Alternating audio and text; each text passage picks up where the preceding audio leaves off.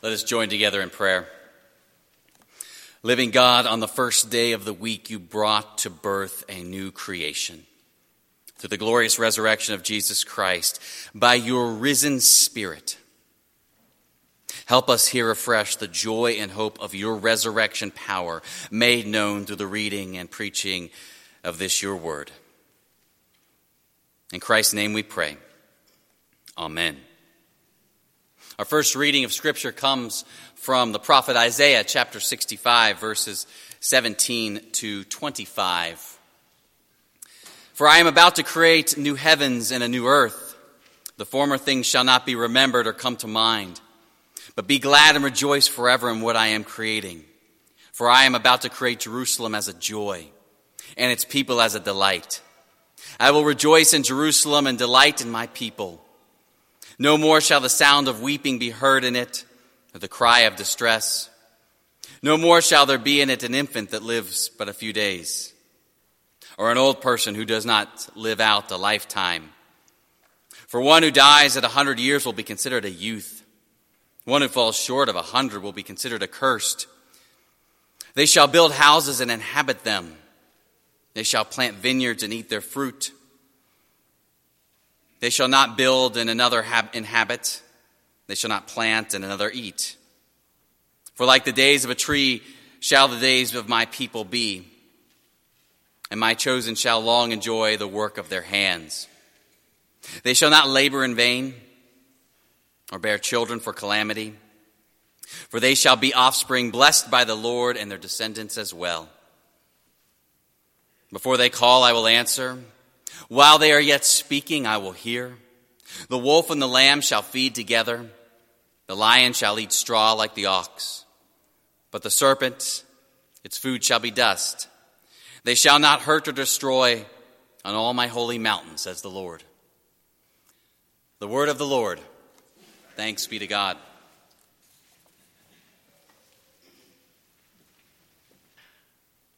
Our New Testament lesson this morning comes from John 21, verses 1 through 12, and the first part of 12 is where we'll end today. Let's listen together for the word of the Lord. Jesus later appeared to his disciples along the shore of Lake Tiberias. Simon Peter, Thomas the twin, Nathanael from Cana in Galilee, and the brothers James and John were there, together with two other disciples. Simon Peter said, "I'm going fishing." The others said, "Well, we will go with you." And they went out in their boat. But they didn't catch a thing that whole night. Early the next morning, Jesus stood on the shore, but the disciples did not realize who he was. And Jesus shouted, "Friends, have you caught anything?" "No," they answered. So he told them, "Let your net down on the right side of your boat, and you will catch some fish." They did. And the net was so full of fish that they could not drag it up into the boat. Jesus' favorite disciple told Peter, It is the Lord." And when Simon heard that it was the Lord, he put on clothes that he had taken off while he was working, and then he jumped into the water. The boat was only about 100 yards from shore, and so he swam. And so the other disciples stayed in the boat and dragged in the net full of fish. When the disciples got out of the boat, they saw some bread and a charcoal fire with fish on it. Jesus told his disciples, "Bring some of the fish that you just caught." So Simon Peter got back into the boat and dragged the net to shore, and in it were 153 large fish, but still the net did not rip. And Jesus said, "Come and eat." This is the word of the Lord. Thanks be to God.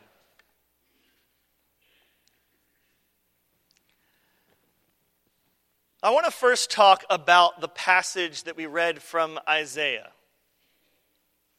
If you listen to it, it's very poetic. It's inspirational, even. If you live right now in a moment of separation or weariness or pain or a time of desire for God's salvation, then this is your verse. In this passage from Isaiah that we just read, there is a promise that new realms will be created and that the current realms will be wiped away so that they won't even be remembered. Now there is another undercurrent to that we can read into. Or if we've read the previous chapters in Isaiah, we'll know the whole story. But this whole book was one that was written for the Jewish people in the ancient days when they were exiled under Babylonian rule. Now we use it all the time, especially for the high holy days of Christmas and Easter. Handel's Messiah is largely lifted from the book of Isaiah. This book, more than many others in the Old Testament, tells the full story. It tells the story and was written in exile and was also written in the aftermath. So it can convey the reality of current dire situation and also the positivity of a book written after liberation has taken place. So this passage that we read, this was written after the Jews were home and safe, and it marks also what life was like when they were still in exile, and not only the hope of the future that they now have. In verse 18, it says that heaven and new earth are rejoicing forever, so we can know that there was no rejoicing in what God had created while they were in exile.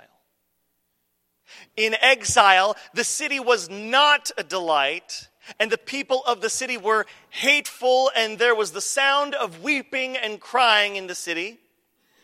In verse 20, the people who have returned home from exile have healthy infants who live a long life, well past 100 years old. Yet we can also tell that while they were in exile, they built houses and tended vineyards, but didn't live in those houses and weren't able to eat that food. Their labor had no real effect on the world.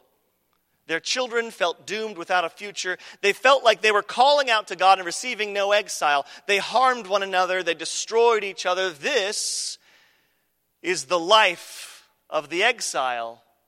The inverse, the life of hope and glory that we read about.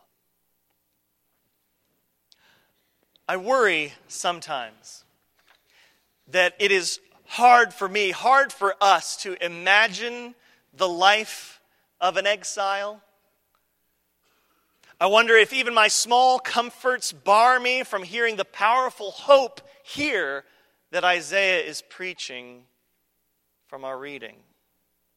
Isaiah's audience were people who lived through generations of tragedy. I wonder how it really resonated with them to hear these words of hope. Then I have a moment to recall the generations of my life.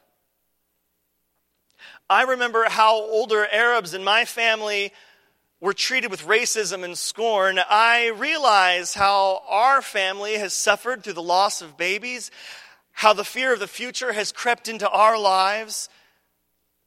And surely we have all had these experiences of exile brought on by separation from our home, brought on by the death of people we love, brought on by the exhaustion of work that seems to bear no fruit, brought on by age that steals parts of who we were away from us, brought on by the real fear of being without a home. And then we turn and we look at the world and we see that when a landmark cathedral is engulfed in flames, When racists are burning down the churches of St. Laundry Parish here in the U.S., when people are murdered as they worship in Christchurch, New Zealand, and in Sri Lanka, we can feel the distance between the person and their faith home. Perhaps we can all feel that life of the exile a little more deeply than we realized when we first listened to Isaiah's words. Maybe those words of hope are a little more meaningful to us than they are on the first paths. Maybe we know what it feels like to be untethered from our home of faith. Being in exile for the Jews in Isaiah's time was a total reversal of the way in which they were supposed to live, in the way in which they were supposed to exist. The whole point of the children of Israel was for them to be landed in the place of milk and honey, and to be God's witnesses and emissaries to all the rest of the world, fulfilling the old Abrahamic promise, I will bless you so that you can be a blessing to all nations.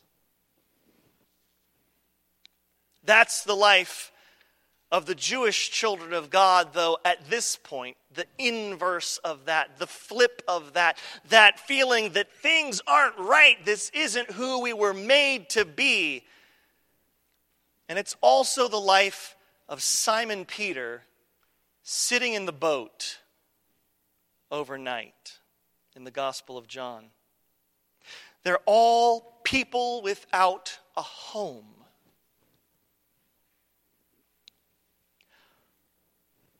We read this passage from John, and I have to wonder, what were those Christ followers thinking at this point? Sitting by the Sea of Galilee, and now it's not the entire group, it's just a handful of them hanging out on the shore, and it's already evening. They're basically homeless. Remember, everything that they did while they were following Jesus around was to depend on the hospitality of others, and you have to assume that was because of who Jesus was. They're asking questions of each other, they're chatting, they're reflecting on what has happened. Was any of this real? Why did God do this to us? Jesus is back from the dead, but we don't know what to do. We're still questioning. What do we do now? Everything's overlapping, happening in rapid fire, and then suddenly Simon Peter gets up. I'm going fishing. He doesn't invite anyone else to go along. He doesn't say why he's going fishing. Maybe he just can't stand feeling like this and not doing anything. Because Simon Peter is still experiencing exile. His home is gone, his life is unstable, his church is burning, his friend, his rabbi, has been murdered in front of him. He's untethered and unfocused, and even his companions perhaps now feel distant. So he does the same thing that maybe we would all do. He goes back to his old habits, to his old life. He does what he knows, the old patterns. He gets up and he goes out into the water. I'm going fishing. And his friends, who are a blessing, say, well, we'll go with you. We'll all go. And it's an all-night process, fishing in the ancient world. The sun is down. They bring some things to eat. It's hard work, though. It's a lot of sweat, throwing nets out into the water, pulling nets wet back into the boat, untangling the mess at sopping wet and throwing it back out to start over again, over and over. They talk to each other. Maybe they laugh. Maybe they weep a little. Maybe they quote Isaiah 65 to each other, trying to find some hope in their own sense of exile. Their leader is dead. The movement is over, though. Was it just a waste of time? What are they supposed to do? In the middle of all of this activity and further questions, Simon's exile deepens. Simon Peter is in anguish, I think. Because you think back to what Simon Peter has been. Simon's been in exile since his utter and abject failure as a denier of being a follower of Christ. Ever since he stood around that charcoal fire and said, "I do not know him." Now, how is he going to carry on? He tries to do what he's always done, but even that is falling flat. They don't catch any fish. Then, early the next morning, there is some guy on shore. It's only 100 yards away, but it's too far for them to make it out in the pre-dawn light. But you can hear each other. If you've ever stood across a lake, you know how sound bounces across the top of the water. And this person on the shoreline asks the inevitable question of every person who has ever gone fishing in their lives: "Did you catch anything?" The answer comes back maybe a little salty after being out on a boat all night and catching nothing. For this group of fellows who was supposed to be fishermen once upon a time, they say, "No." The Greek is really good about punctuating that with an exclamation mark. Try the other side of the boat. They do it, and lo and behold, what can only be described as a miracle happens. And John, the author of the gospel, catches on first and tells Simon, "It's the Lord." That's who that is. That's the only person that could be. And Simon Peter, exiled completely for these past few days since the night of the arrest. If you look back in the past two appearances of Jesus, Simon Peter says nothing. He has no role in those two instances. This person that was supposed to be so close to Jesus maybe is tucked away in a corner, reliving the 3 times that he had denied Christ already. But now, right now, in the presence of this miracle, in the presence of Christ Jesus standing on the shore, Simon has his breakthrough. He jumps up into the water and swims out to Jesus. And at this point, I am reminded of a line from the story of the prodigal son. "And while he was yet still far away, he ran to him and embraced him and kissed him." And so there is a running through the surf. There is a laughing and embracing, because exile is over. The hope of Isaiah's words in chapter 65 ring true and clear. There is rejoicing and gladness at last. There is delight and no sound of the weeping that took place in the night. Through the darkness and through the loneliness of work that sometimes seems as if it has no purpose in it, Jesus is a man of miracles, God's Son who welcomes us on the shoreline of our lives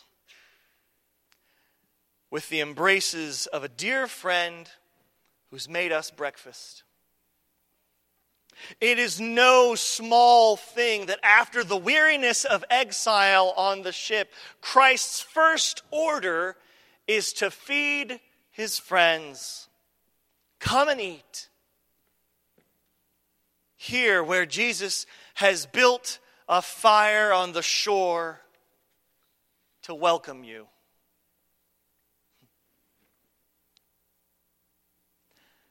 Now, this past year, we had an awesome time with the confirmands. And it reminded me a lot of my own confirmation story, my own confirmation year, which happened in a very similar way. We took several retreats throughout the year to do our confirmation work together. There was another reason that kind of came to mind, which because for me, that year was also a time of exile. For many of us in our teenage years, because of change and trying to figure out the truth of the person that God made us to be at that time, it is hard. In our small town that we had just moved into, it was extra hard for me to try to figure out who God wanted me to be. My parents were separated, and we were going back and forth from town to town was hard. The other students in this new town had a very narrow understanding of what was acceptable.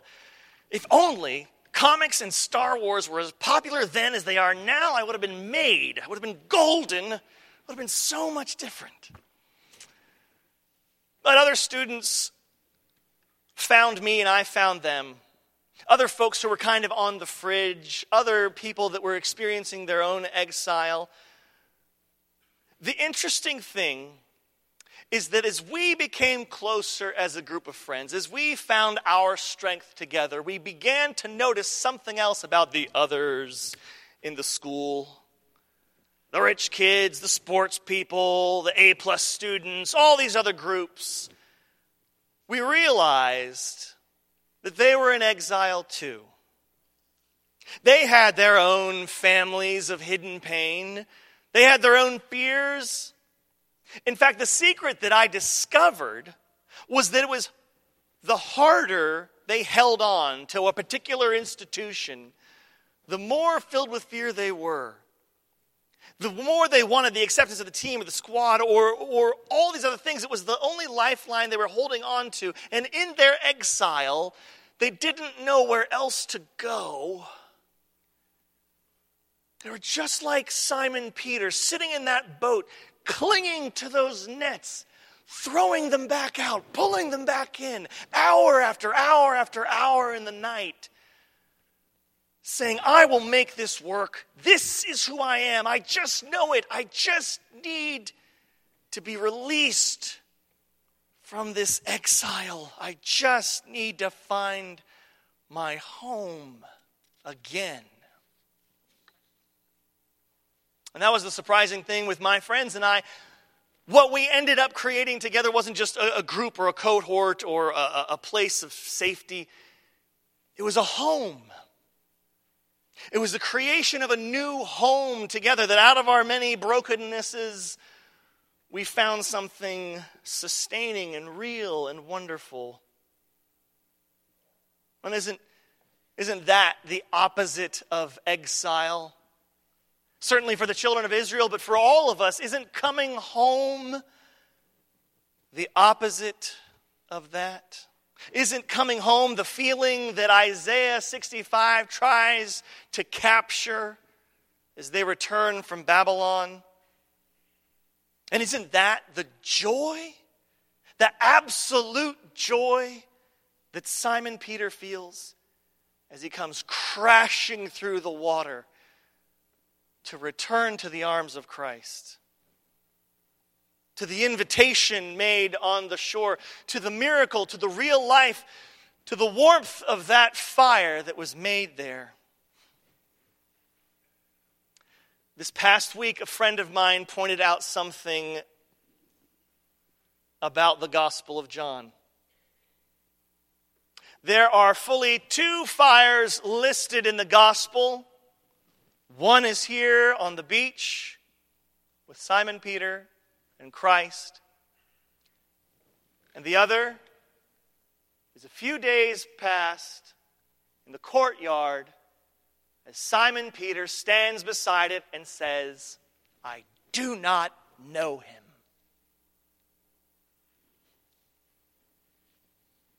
One fire placing Simon Peter in exile, and another fire welcoming him home.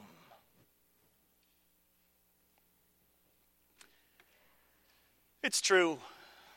It's true that privilege and power and all the other things of our life can blind us to the real story of the exile, can blind us to the desperate people who are being pushed out of their homes, but it also blinds us to the deeper truth that we have the power to exile ourselves. And we often do. It blinds us to the real relief that Isaiah has for us. It fools us into imagining that our spirits are not in peril, that if we just stay on the boat and keep throwing out the net, we'll find our place. It keeps us awash in self-doubt and self-loathing. Meanwhile, Christ is on the shore building a fire to welcome us home. It's true. There is evil in the world. Our cathedrals burn.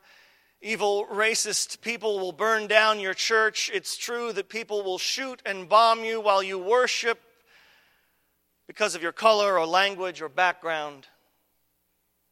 But the real exile is also a choice that we make to stay on the boat. If it weren't so, Isaiah wouldn't write this. Being in exile would just be a thing that happened. Yeah, we were in exile for a while in Babylon. It was real bad, but then it was over, so we did this other stuff. No, this is a message of hope for people that need to hear a message of hope. For people that experience their own exile in every walk of life. For people that have that exile nature within them. This is the message of hope that says, don't be afraid of leaving your exile. Don't be afraid to jump out of the boat and swim to shore if you have to. This is a message of hope to people who will go through despair. Isaiah knew it. The children of Israel knew it. Jesus knew it. And Peter knew it. The intention of these passages is to remind the faithful church, God's chosen people, to bring love into the world, to be inspired, so that we know what it looks like when exiled children can return home to safety. Our role as Easter people, as people of a resurrected Christ, is not to stay in the boat. Our lives are not intended for fruitless work through the night. We are not supposed to be returning to our old ways because we are ashamed or hurt. We're meant to come running, splashing through the waters to embrace our risen Savior, to eat together the meal that has been prepared for us, and to sit by the fire and return to our true home.